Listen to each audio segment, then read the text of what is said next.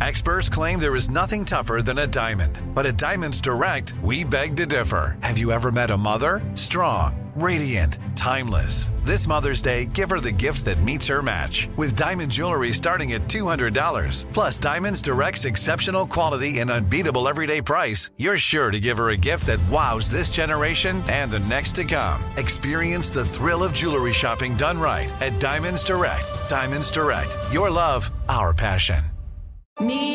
Focus Features presents Back to Black. I want people to hear my voice and just forget their troubles. Experience the music and her story. Know this, I ain't no Spice Girl. Like never before. That's my daughter. That's my Amy. On the big screen. I want to be remembered for just being me. Amy Winehouse, Back to Black, directed by Sam Taylor Johnson. Rated R, under 17, not a minute without parent. Only in theaters May 17th. This is your moment, your time to shine, your comeback. You're ready for the next step in your career, and you want an education employers respect. So you're not just going back to school, you're coming back with Purdue Global. Backed by Purdue University, one of the nation's most respected public universities, Purdue Global is built for people who bring their life experience into the online classroom. Purdue Global, Purdue's online university for working adults. Start your comeback today at purdueglobal.edu.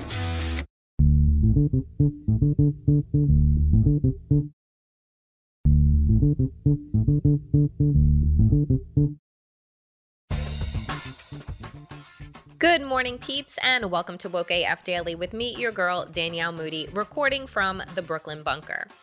Folks, I'm excited about today's Woke Wednesday conversation with our in-house doctor, Dr. Jonathan Metzl. Last week, if you remember, we were engaging in conversation around couples therapy and how we as a society have lost the ability to have conversation. It's not modeled, right? We often talk about diplomacy as we refer to our actions abroad, but we're not talking about how the two parties, Democrats and Republicans, come to the table, but we're also not talking about how we have uncomfortable conversations, ones that, we may not come to an agreement at the end, but it gets us somewhere. It has us understand each other better. And at a time when our country is becoming increasingly polarized by the millisecond, it's really important for us to start to figure out, well, what do we do next? If you have the Republican Party, for instance, that has decided through the RNC that a coup attempt is normal political discourse, and so they're not going to pay attention to anything moving forward, if that's their thing. And then you have Democrats believing that what they can offer is just, sympathy, empathy. Let me try and be your best friend from across the aisle. Let me, flatter you with talking about what an honorable person you are. And if that doesn't work, then what will? And I think oftentimes we actually place too much responsibility on our representatives, on celebrities, on people that are bigger than we are because we think that they should be better. But the fact is, have you seen anybody over the course of the last 2 years, 4 years, 5 years for that matter, showcasing, modeling for the world how we engage in difficult conversation? No. What we are seeing is just if white people are uncomfortable, then we need to shut down every bit of conversation that has to do with America's real origination story, right? Real origin story. That if white people are uncomfortable with trans children playing on sports teams, then we need to eliminate trans kids from being able to play on sports teams. That instead of us figuring out how we get to some place of mutual respect, mutual understanding, that we have just decided to just give up. And what's really important right now, I think, in this conversation that Jonathan and I have decided to engage in, frankly, is modeling what isn't being taught, right? And how we come to the table. And I'm not saying that this is going to work with people who don't believe in reason, right? Who don't want to have reasonable conversation, or really that you don't want to engage in conversation with them. But at the end of the day, if we're going to coexist in society, then we are going to have to find a way to get through to one another. It isn't the rabid right wing isn't going to be able to lock up, silence every single person in this country that is a dissenter. I know that is what they would like to do. And that is their, neo-Nazi fascist, fantasy. But that's not going to happen.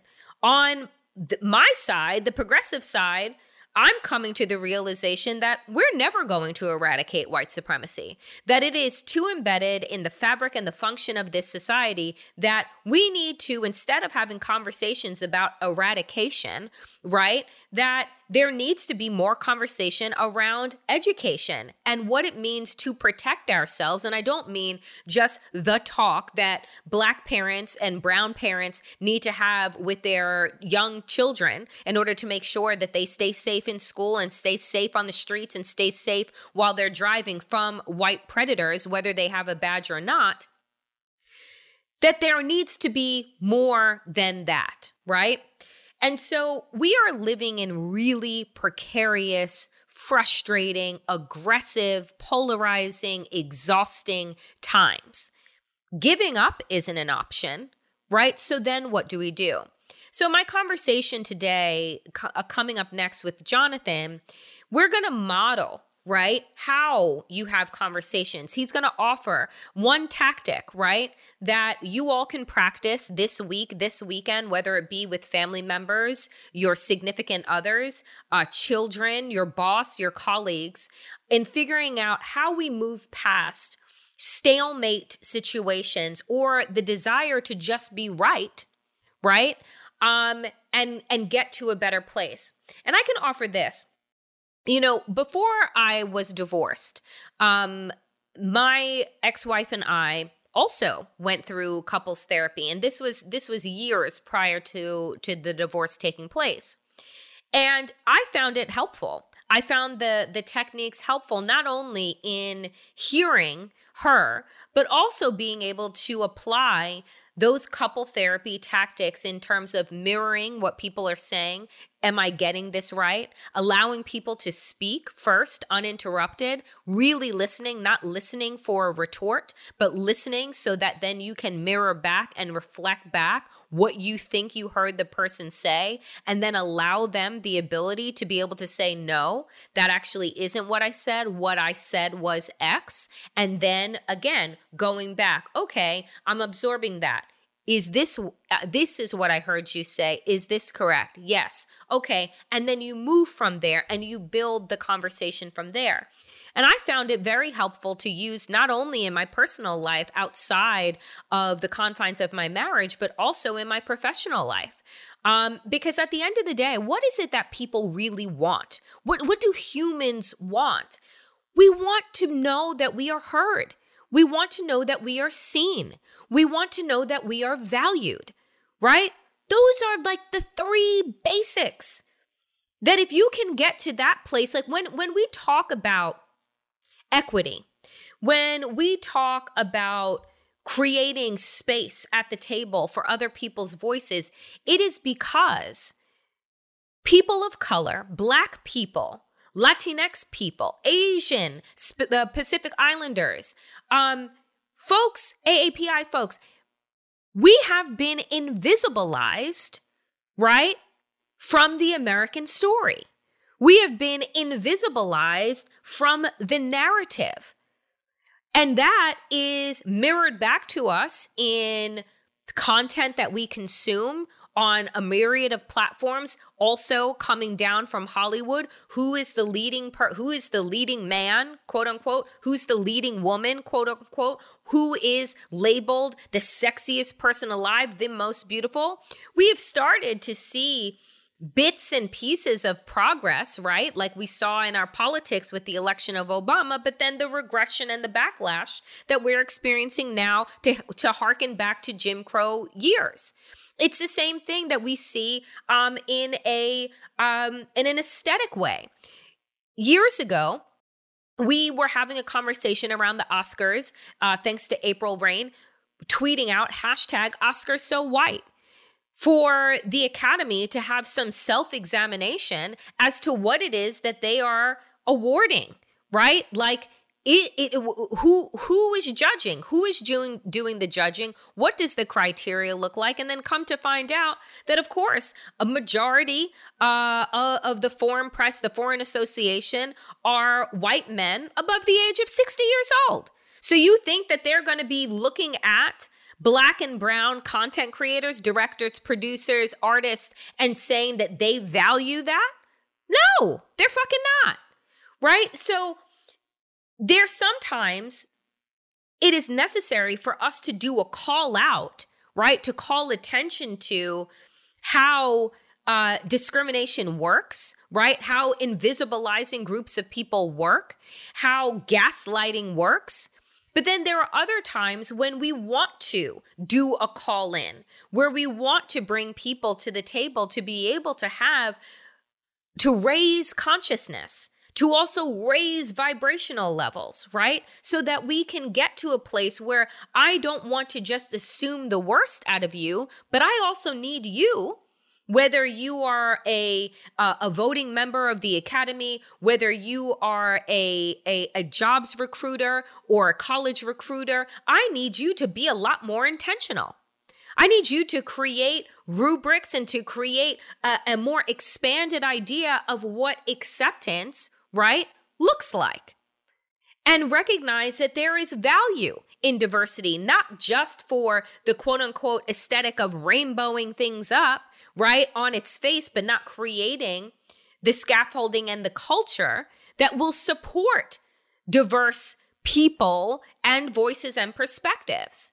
Because again, what is it that people want, regardless of their race, ethnicity, religion, orientation, gender identity, and beyond? They want to be seen, they want to be heard, and they want to be valued, right? So can we agree to those three things? And then can we then have open debate and conversation about the ways in which we have set up a society that disallows those diverse voices to have the same effect, weight, and engagement in our mainstream discourse, regardless of what the topics are. So I feel that in these conversations that Jonathan and I are having now and are hoping to model for all of you, that instead of just marinating in the misery, instead of just ticking off the latest headlines of things that are wrong, that what we are beginning to realize is that at the core of what is wrong is our lack of communication with one another. And then when they're added in, forces that are at play that are working purposefully to keep everyone isolated, angry, and operating on 100 and above, right? That there is monetary value in that, right? That people are making money off of your rage, making money off of your pain and your grief, right? Those are real conversations to be had because, Jonathan will say in our interview that the algorithms that we are all confined within, whether you're using Facebook or Instagram or TikTok or what have you, the algorithms are set up so that the angrier you become, right, the more that you're seeing content that subscribes to that emotion. That's what keeps people on the devices, on the platforms, and readily engaged. And there is no desire to offer proof to something else, right? So I think that, folks, it's really, truly important for us to recognize that we are trapped in a cycle of trauma, right? That living in America these days, the past half a decade, has been incredibly fucking traumatizing. And that there is no pressure that is being released. It is just continuing to circulate and grow and grow and grow and metastasize. And so if our leaders, right, if our representatives are not going to model good behavior, are not going to model appropriate discourse that moves us through, not around issues, right? Not pretending that everything is willy-nilly and perfect, but that actually seeks to expand our understanding and move us through. If that's not being modeled, then we need to figure out what else it is that we are going to do. Because things are not going to get better by us pretending that they are better. They're not going to get better by us banning our way to neutrality. So what else is there? And I think that these are going to be increasingly important conversations that Jonathan and I are going to be having, and we will bring other people in to the conversation to see how these tactics can actually work in the political sphere. And hopefully we can, begin in this small way to start to offer solutions rather than just teasing out more of the problems. So that's something that I am excited about and I'm looking forward to. And after you listen to this week's Woke Wednesday interview with Jonathan, do tell me in the comments section about whether or not you think that these tactics will or will not work, if you're open to trying them, and then sharing, whether you DM me or tweet at both Jonathan and I, or share in the comments section again with others about trying some of these things out and seeing how they land. And again, giving ourselves some grace and those around us to understanding this is not a quick fix, right? This actually requires a lot more work and intentionality on all of our parts. And I think that that is an important space for us to be in and to consider to be in, because if we don't start taking these issues, these problems that we're facing bit by bit, if we're not making them bite-size, then we're going to choke, right? And it's just going to feel like too much. So, folks, coming up next is my conversation with our friend, Woke Wednesday guest, Dr. Jonathan Metzl. Folks, you know that whenever we have the opportunity to talk with our in-house doctor every single week, Dr. Jonathan Metzl, we are always very excited and appreciative of your time.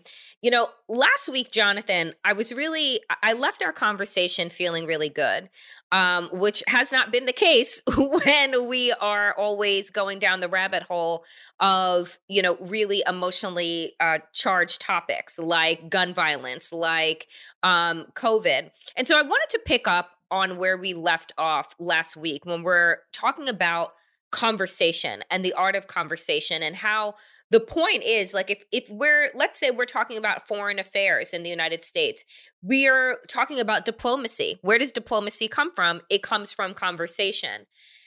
Last week, at the end of last week, you had the Republican Party issue a proclamation through the RNC that said that January 6th, according to them, was normal political discourse, right?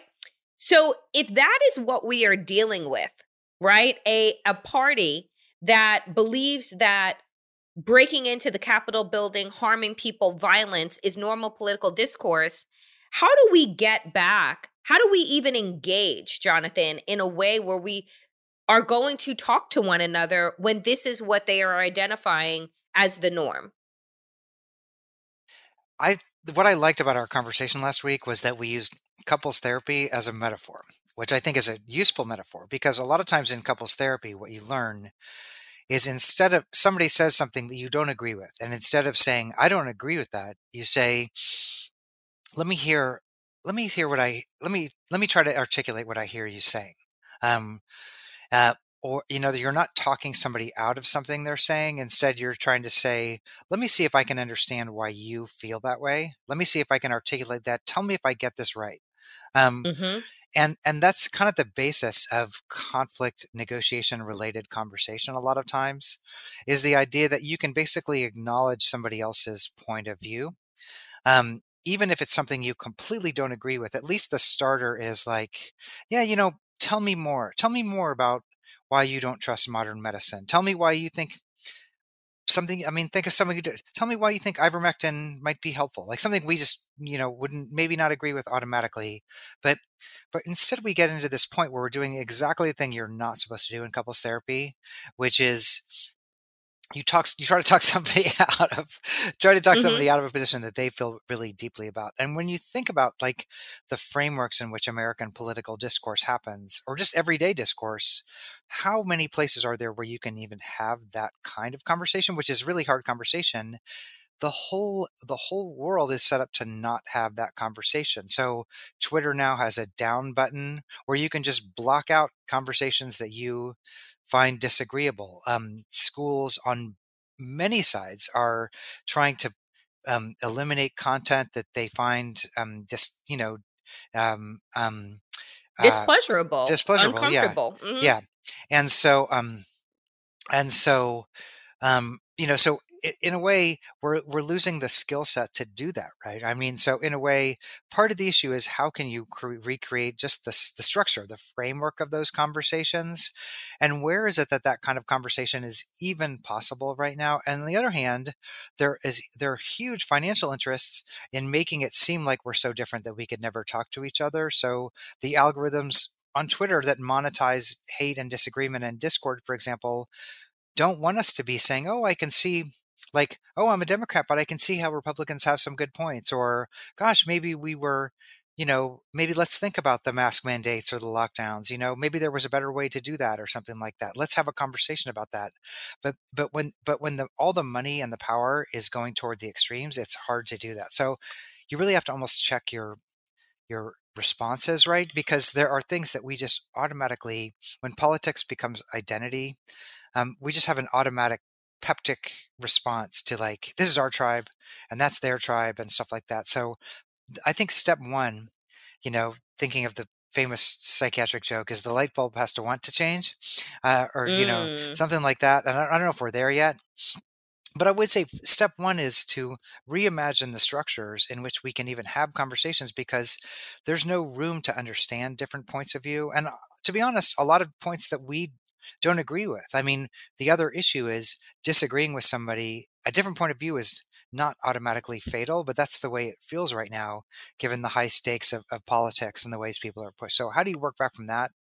But I think that's number one, is actually thinking about that framework of how can we have that conversation where we can say. And then I just think for myself, like, think of all the times I've not had that response about masks, about vaccines, about Mhm. everything else. Mhm. Like, so we end up getting pushed into defending very, very extreme positions in response to these provocations. But that's, the DeSantis's of the world, that's what they want. Like, they want us to seem so polarized. And so I guess the point I'm trying to make is we need a strategy for polarization itself that actually sees ending polarization as the end goal.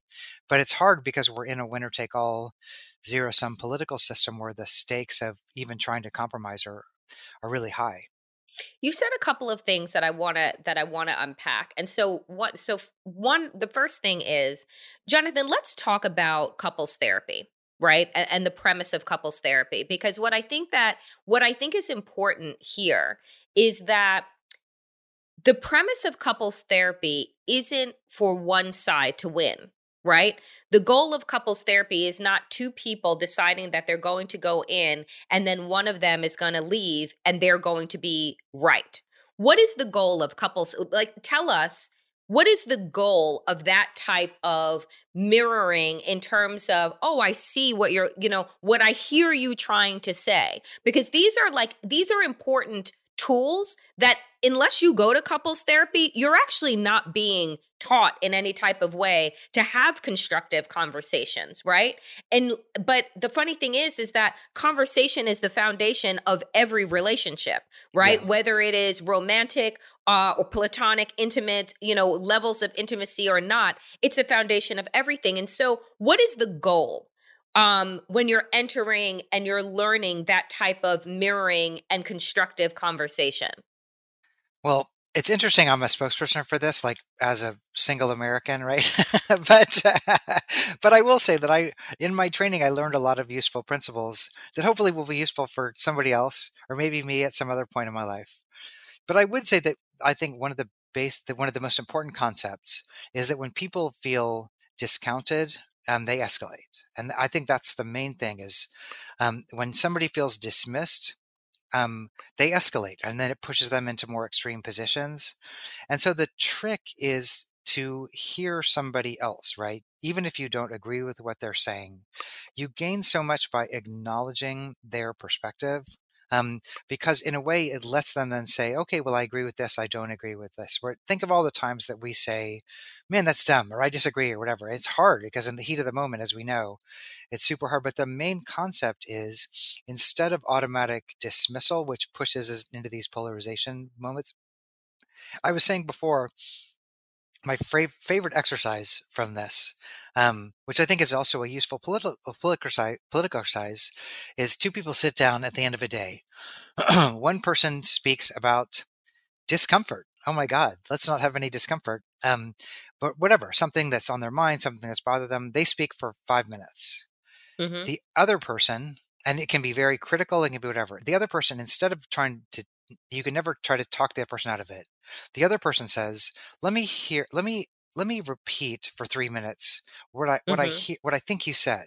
Here's my understanding of what I think you said. Tell me if I got this right. I hear you saying blah, blah, blah, blah, blah, blah, blah. And then you try to honestly, genuinely, because almost having their perspective come out of your mouth is a kind of empathy building exercise. And then the person can then respond and say, okay, there's this. Then the other person does the exact same thing. And then you think about ways to kind of resolve it. So that's kind of standard conflict resolution is, let me tell you what I think I hear you saying in a way. Now it's hard when the goal is provocation. I mean, when the goal is provocation, the goal is to not have those kind of conversations. It's to have people have automatic knee-jerk responses. I mean, there's no one better at circumventing this process than Trump. I mean, I was thinking about it this morning, like Trump saw a guy on TV talking about a critique of critical race theory, and in his like lizard brain, he realized, oh, here's the wedge issue that we're going to fight this fight on. So Trump called the anti-CRT guy to wherever his dungeon, and that's what started this whole thing. And so he kind of has a nose for picking out the thing that makes the other person the most defensive. And so in a way, the issues that we're being fed on a plate are the ones that are not make it the hardest to have those conversations. But I still think the skill set is the same in a way. I still think that the skill set, the minute they say we're against CRT and our fight is, well, we're defending CRT, we're already on their terrain in a way, and vice versa also. So again, I just think we're on terrain where these kind of conversations are really difficult. But I can say, I mean, I would invite all of our listeners across the country and across the globe to try that out for a week and just see how it leads to different endpoints. And believe it or not, it actually works in many cases. So one of the things that I want to ask you too, so you say, right, you open up and you say, like, people want to be heard, right? They want to feel like what they are saying matters. No one wants to be invisibilized, right? And yet, Jonathan, and they want to have their feelings centered in some type of way. Let me offer like my calculus here, which is that all that we've ever centered in this country is white people's feelings and white people's needs, right? And so it is mirrored back to you via Hollywood. It's mirrored back to you via cable news. It's mirrored back to you in terms of, oh, we have to go and talk to the blue collar voter, or let's understand the Trump voter. Nobody ever wanted to, I don't think that anybody has ever wanted to understand a Democratic voter or ever wanted to understand a Black voter or a Latinx voter. But we create these dynamics to have these town halls. We look for reasons to say why white people are aggrieved, to point to anything other than racism, right? When we know that that's actually the reason. And so my question is, if we know those things to be true, then how is it that we have dialogue with people who I believe their narrative is already centered, right? Their story is already told over and over again. So how do you come to a place where one person, right? Black and brown people and folks from other marginalized communities have never had their story, their narrative, anything ever centered. And that's the moment that we're in right now, why we're seeing so much pushback. And yet you have this group over here that's just like, oh, well, what about me and my white tears? How do you and I say, I'm being flippant, but you get what I'm saying. Like, everybody wants to be heard, but there's one group that has always historically been centered and heard. How do you move past that? What is your advice, I should say, or the steps in how we would begin to move through that? I don't want to say move past it, but actually attempt to move through that. Well, let me ask a question first, which is, when I Please. was talking about the couples therapy stuff, did you assume that I was talking about sensitive white people? No, but that's where I wanted to go. Yeah, because I actually think so. I think there are two ways to answer that question. Right? Mhm. One is, I actually think it's a good political strategy, right? If they provoke on critical race theory, and we fight back defending critical race theory, all of a sudden we're on their ground. And so, from a political standpoint, even if you don't, I just think that as a strategic standpoint, to it's also, we get into these fights where we're just discounting what people are saying and we're always playing defense. And so I think in part what I'm trying to say is not just about interpersonal dynamics. It's also like thinking about a political way to fight back that is in part about, imagine you're not trying to defeat the other side, you're trying to sell them a used car or something like that, which right now is very valuable. You would kind of try to understand what motivates them and then articulate back what motivates them in ways that makes them feel less defensive and things like that. And we don't do that politically very often, I would say. Now, of course, this whole conversation is about inequity.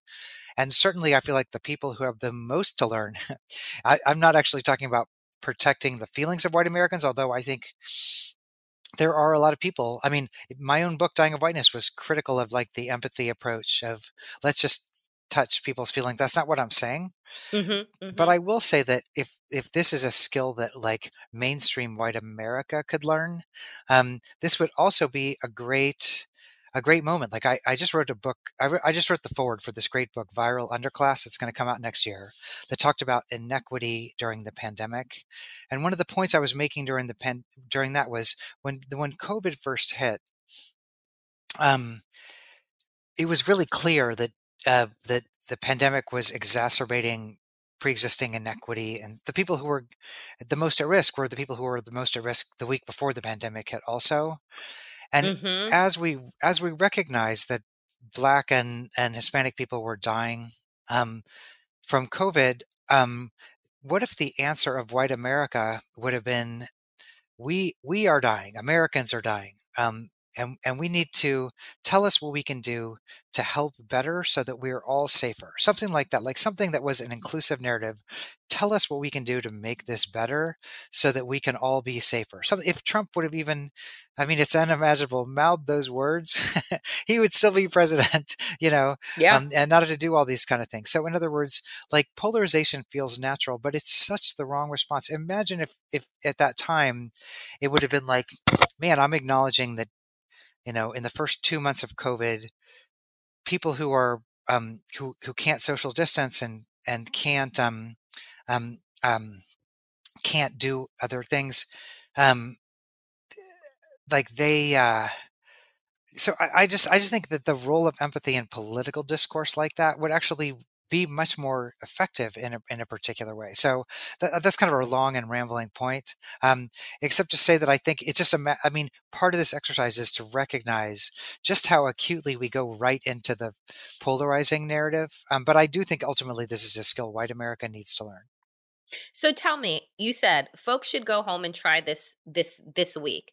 What are some of the things, what are some of the redirects that we can offer that folks can practice in conversation with their loved ones, their bosses, whomever, that would help, that would not be about getting to a right or wrong, but getting into more conversation? So what are some of those phrases? Well, one thing would be like, let me tell you what I think I hear you saying, and tell me if I'm getting this wrong. Something like that. Like, I'm Mm-hmm. taking seriously what you're saying.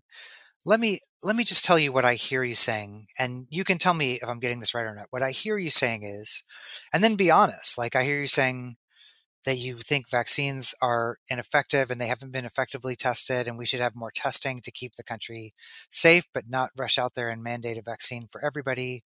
But instead, something like, even I'm just giving an example that I Mm-hmm. don't agree Yeah. with.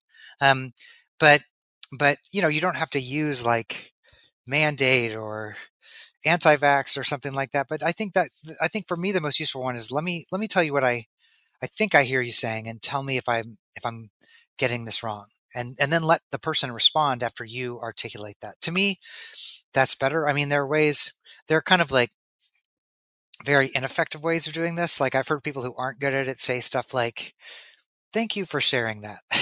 And like, you want to hit that person in the head with a frying pan, because that's like, you condescending a-hole. Um, but I think if you can start with, let me tell you what I think I hear you saying, and tell me if I'm getting that wrong. What you're doing is, number one, you're taking it seriously enough to think about it and articulate it. And then you're also giving the other person editorial leeway to correct you. And so those are two important moves to try to de-escalate. And again, it doesn't, I mean, sometimes you just disagree about things. Sure. But I mean, that is a really, it is a helpful tool. Yeah. It is a helpful way to just try it out and see if you continue to hit a wall, or if it opens up a different avenue for there to be more conversation, more understanding. And I think that if folks were to attempt to try that again with your family, your friends, your boss, your colleague that you may be having a difficult time with, I think that you may find that you get to a more agreeable or amenable place. I Yeah. won't say agreeable, but you may get to a more amenable place. I mean, you can try it on social media also. It's like, think about the places that are the most polarized. It's fun. Like, I put up some snark this morning. It was really gratifying to get like 500 people who retweeted and liked my snark. Like, we live in a snark. We're living on snark and shade fumes right now. When we try it, but I mean, try it on social media also. Like, instead of doing their stupid disagree button that just started today, um, like, try that with disagreeable opinions and see where I think there's a new framework for new algorithms that I think we're just not considering. And I think we're in a really bad place because we're so radically losing the ability to talk to each other, and it's getting to a point of ridiculousness. I mean, I was saying this morning, like, when you're trying to ban things that make people uncomfortable, like what Florida is doing right now in the schools, like, you actually lose the ability to talk about discomfort. And I was Yep. just thinking, like, I went to medical school. Like, part of the goal as a doctor is you walk into the rooms of all different kinds of patients, and you're talking about all different kinds of really complex life issues. And if you can't talk about discomfort, about a diagnosis, about a treatment, about social class or race or anything like that, you're going to be a really shitty doctor. And that's true for a lot of different things. And so, in a way, what they're trying to do is like ratchet it up by making it hard to talk about discomfort. And I think, in a way, we need to embrace, like, what are the ways to talk about discomfort in a way that is enabling and not canceling. I think that's really where we should be going. Jonathan, as always, this is a very enlightening conversation, and I love these, and I look forward to continuing more. And folks, if you do try out some of the tactics that Jonathan has offered up today, let me know in the comment section or on social media. You can get at the both of us, and find us on Twitter and let us know if and how it is working for you. Jonathan, as always, appreciate you. Thank you. And one last thing I want to say about this is, you know, there the divisions, like right now, the divisions are like Republican or Democrat, but as things fracture, then it's like dividing among us, right, in a way. And so these things kind of fracture down. So fighting back against divisiveness and discord and polarization is going to become a skill that's going to become even more important, as the stakes get higher. So I think it's super important that we have these conversations. Fantastic. Thank you. So as I'm going to be doing, dear friends, at the end of each and every show, just allowing us some space and some time to reflect. There is a group that I follow, and I've discussed them before on here, called the Nap Ministry, that was begun by visual artist and minister, right? In many ways, Trisha Hershey, a Black woman, who has realized the radical nature of Black people reclaiming rest, right? And moving outside of this grind culture. And right now on her Instagram, the Nap Ministry, and she is a person that has done, years of research in this field and, in seminary. On her Instagram, she lays out for new people that are following her now about her own rest practice and why it is important. And that within this space that we allow ourselves to nap, that we open up our dream portal, that we're actually able to create and just imagine and rest our minds, rest our bodies, right? And that while she has created this ministry based on her research, that she did not create this platform as a space to debate. And she offered something that I thought was really important, particularly for me, right? A person that uses social media as a way, initially, it was supposed to be about an exchange of ideas. It wasn't supposed to be an echo chamber. And she said that she created the Nap Ministry based on her research and what she has understood over the last 20 years. And that if you don't agree with her, that's fine. Go out, go create your own ministry, create your own podcast and blog, and build your flock. But I'm not here to debate with you.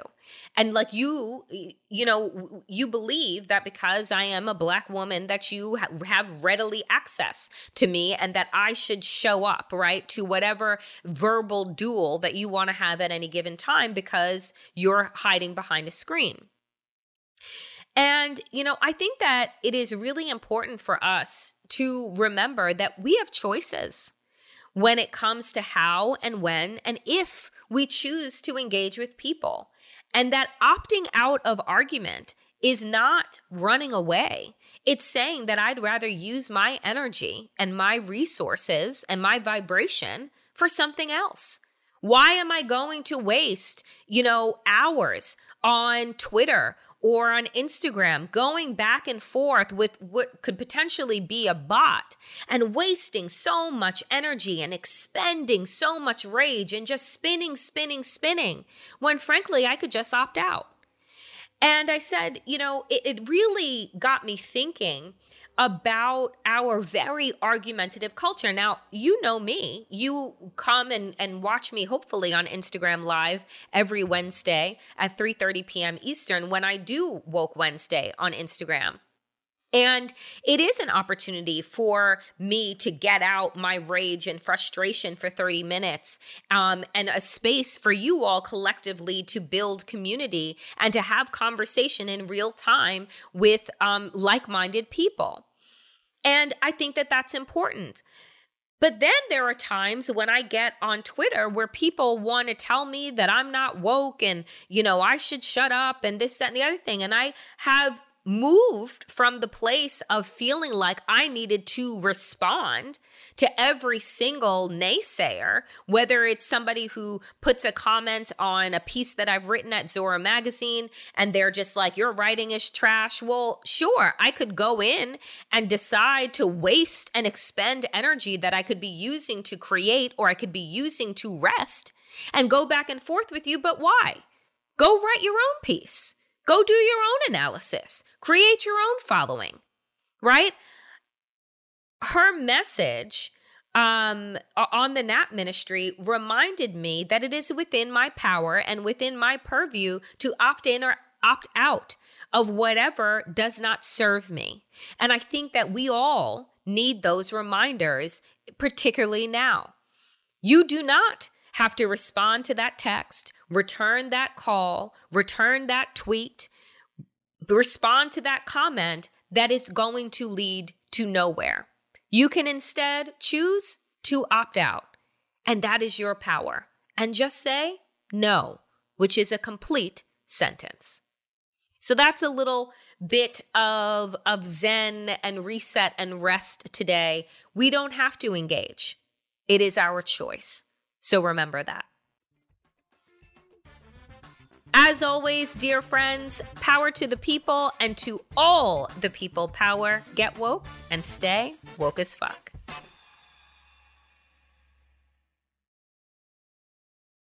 Are you still searching for your perfect place to call home? Well, now is the time to buy at Fisher Homes. If you're looking to move in before the end of 2024, May could be your last opportunity to start building your dream home and close before the year's end. If you're hoping to move in even sooner, Fisher Homes also has homes that are move-in ready and waiting for you, where you can start enjoying the benefits of homeownership even faster. Schedule your personal tour with a new home advisor today at FisherHomes.com and make this spring the season you find your perfect home sweet home. This is Raquel Willis from Queer Chronicles. Right now, there are close to 500 anti-LGBTQ+ bills in state legislatures across the country. Lambda Legal is leading the charge against these hateful bills that target mostly trans and non-binary people. You can fight discrimination and help write the next chapter of Lambda Legal history. To learn more about their open cases and to donate, visit lambdalegal.org. That's lambdalegal.org. I'm so excited to tell you JCPenney and country music singer-songwriter Walker Hayes are partnering together on a new limited-time men's collection for the everyday guy. What I love about Walker Hayes is his laid-back nature. He's a family man, and being a country megastar while also having 7 kids, you know he likes to keep his style cool and casual. This new collection is perfect for the guy living the t-shirt life or someone wanting some fresh options that feel just as good. It's easy to wear, affordable styles that celebrate the ultimate family man, along with the quality, durability, and sensibility dads appreciate. Available online Saturday, May 4th at jcp.com and in-store Thursday, May 16th. Just in time for Father's Day. Limited time only. JCPenney, make it count.